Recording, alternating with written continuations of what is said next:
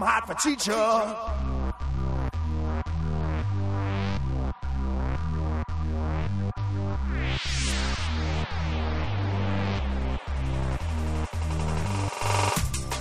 We thought we were done. We thought we were finished. We thought we would never talk about a movie minute by minute again. But we were wrong. Join us as we get to know the cast next door. Hello and welcome to the Cast Next Door, where we love your mother's cookies. I'm your host, Michael Painter, and with me are two wonderful guests, Gina Radcliffe. Hello. And Lan Larady. Hi there. On this here podcast, we watch through the wonderful movie, The Boy Next Door, minute by minute.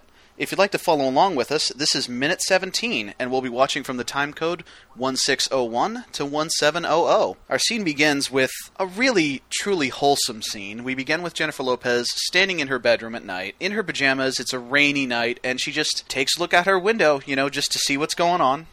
Just as you do. You just look out your window at night. And across the way, she sees Noah in his bedroom, what I assume is his bedroom, checking himself out in a mirror and taking his underwear off. And we get some wonderful butt cleavage. It's an impressive butt. It really is. It's worth going back to look at and maybe, kind of zoom in a little bit. It's a good butt. It's kind of a shame we don't get the whole butt though. We just kind of get the slightest hint of butt. You get that tantalizing glimpse of butt. Just enough to keep you wanting some more. Yeah, oh, absolutely. And boy howdy do we want more.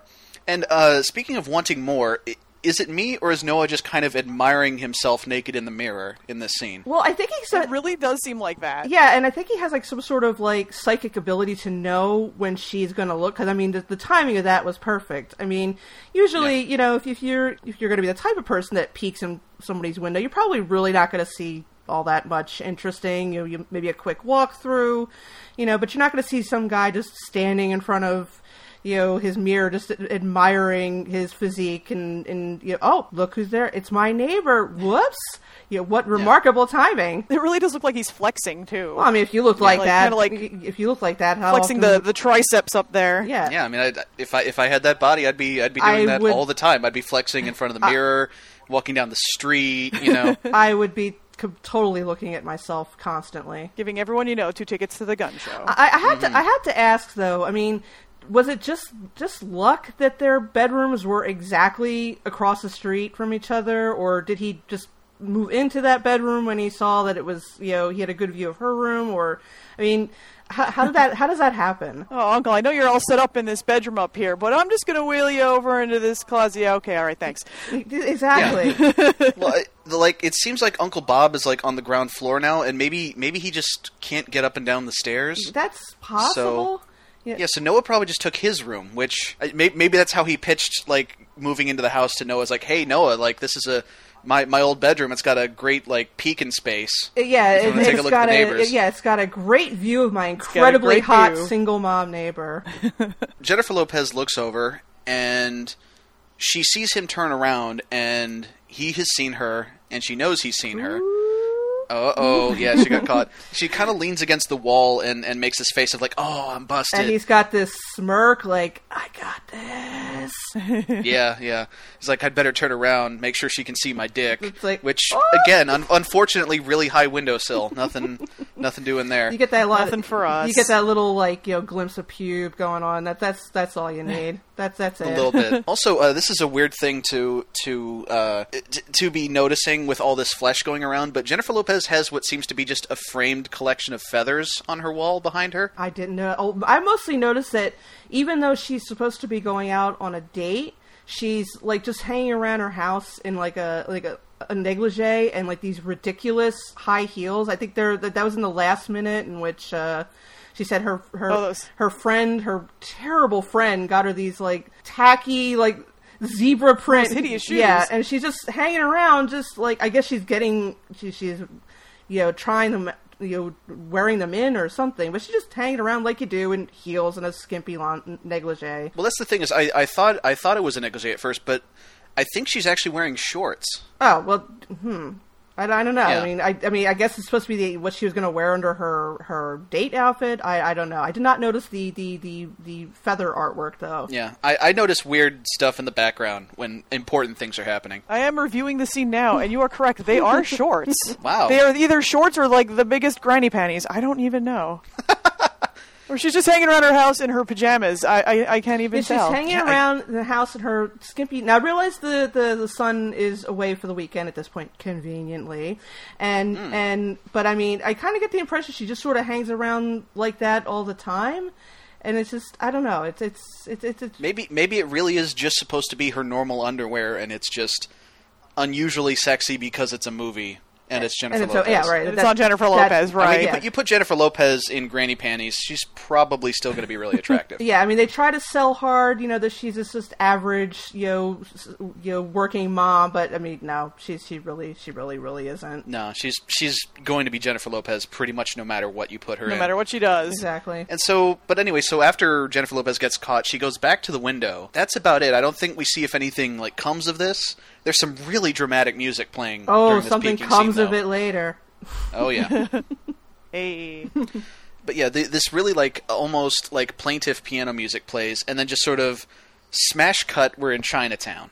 Yeah, in case you don't know that you're in Chinatown, she's like walking towards the restaurant, and there's this ding ding ding ding ding ding music playing over it. And it's like, Yeah, this weird pseudo like I guess Asian jazz. Yeah. Is playing. It's weird.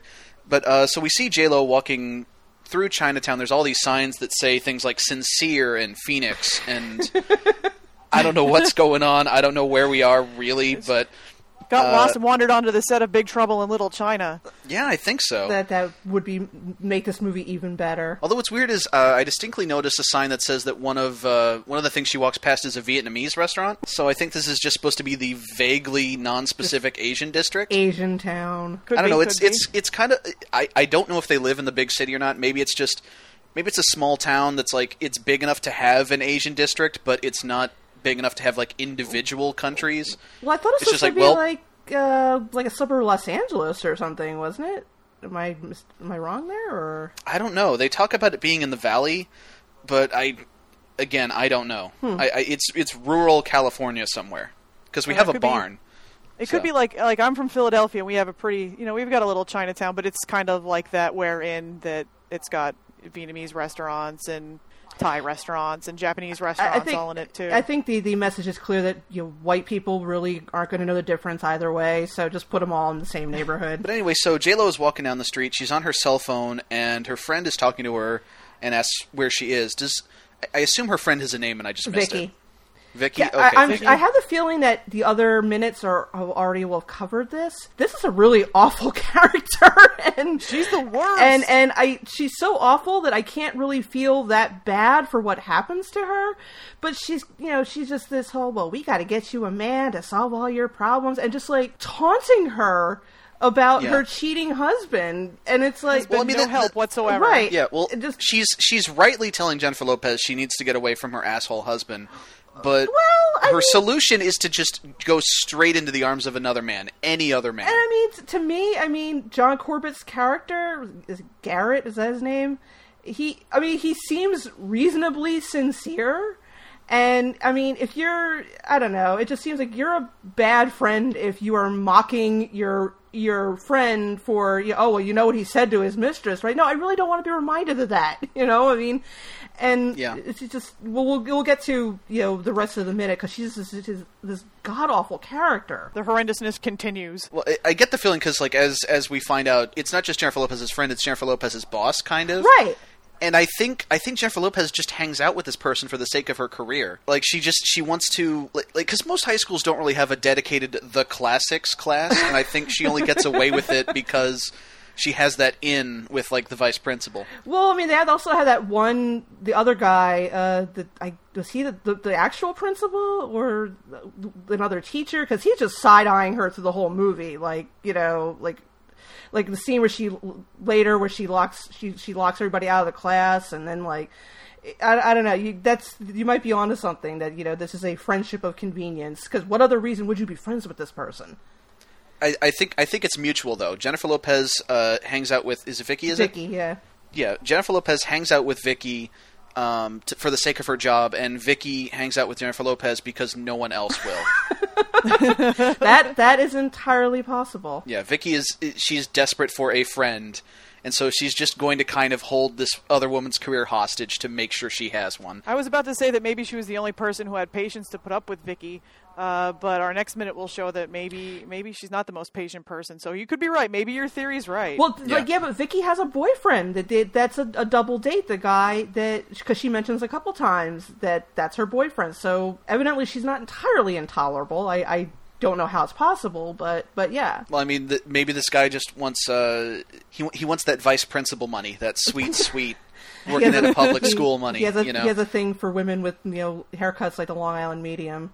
Jennifer Lopez is walking down the street on the phone, and Vicky asks her, hey, where are you? And Jennifer Lopez is kind of freaking out. She says, I can't do this. I haven't had a date in 18 years. I don't know what to do anymore. Yeah, just don't make her go. I mean, again, you're a terrible friend. If you set up a date for somebody and they're like, oh, I don't want to go. Well, you're not going to have fun. No one's going to have fun. Just tell her, oh, she got sick. Sorry. I mean, but she's like, get your ass over here. And it's like, try maybe, putting a little less pressure on her. Vicky starts to give Jennifer Lopez advice. She says 3 things, and then our minute ends. We're going to have a cliffhanger here. We have to wait to find out what those 3 things are. It's partially good advice, partially terrible advice. It's 3 things, but it still somehow falls neatly half and half like that, I think. But we'll get to it. So before we wrap this up, any final thoughts from either of you on this minute? I think, again, it really, establishes that Vicky's just an awful person, and is basically all but pushing her into the arms of this beautiful young man who unfortunately turns out to become a psychopath. I blame it all on Vicky. I like that. Let's blame it on Vicky.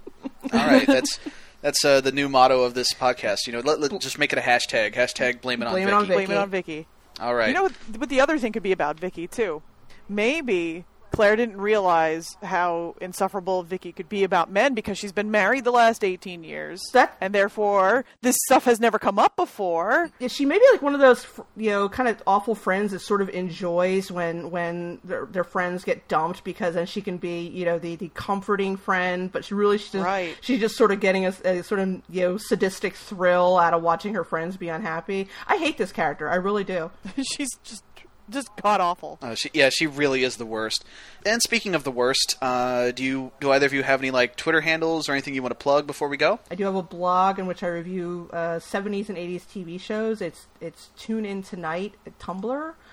You can just look it up like that. I don't do Twitter because I hate Twitter. All right, that's probably a good policy. All right, and Lan? Well, I don't have much else besides that I do some drawings, and all my stuff is on Tumblr at Hellglass, HELLGLASS, and that's the same as my Twitter name. All right. And even though I also hate Twitter, I do use it. I'm on there at TDOTCRFH4. It's a mouthful because I never actually... I just signed up for it to use it. I never really planned to hand that handle out to anybody.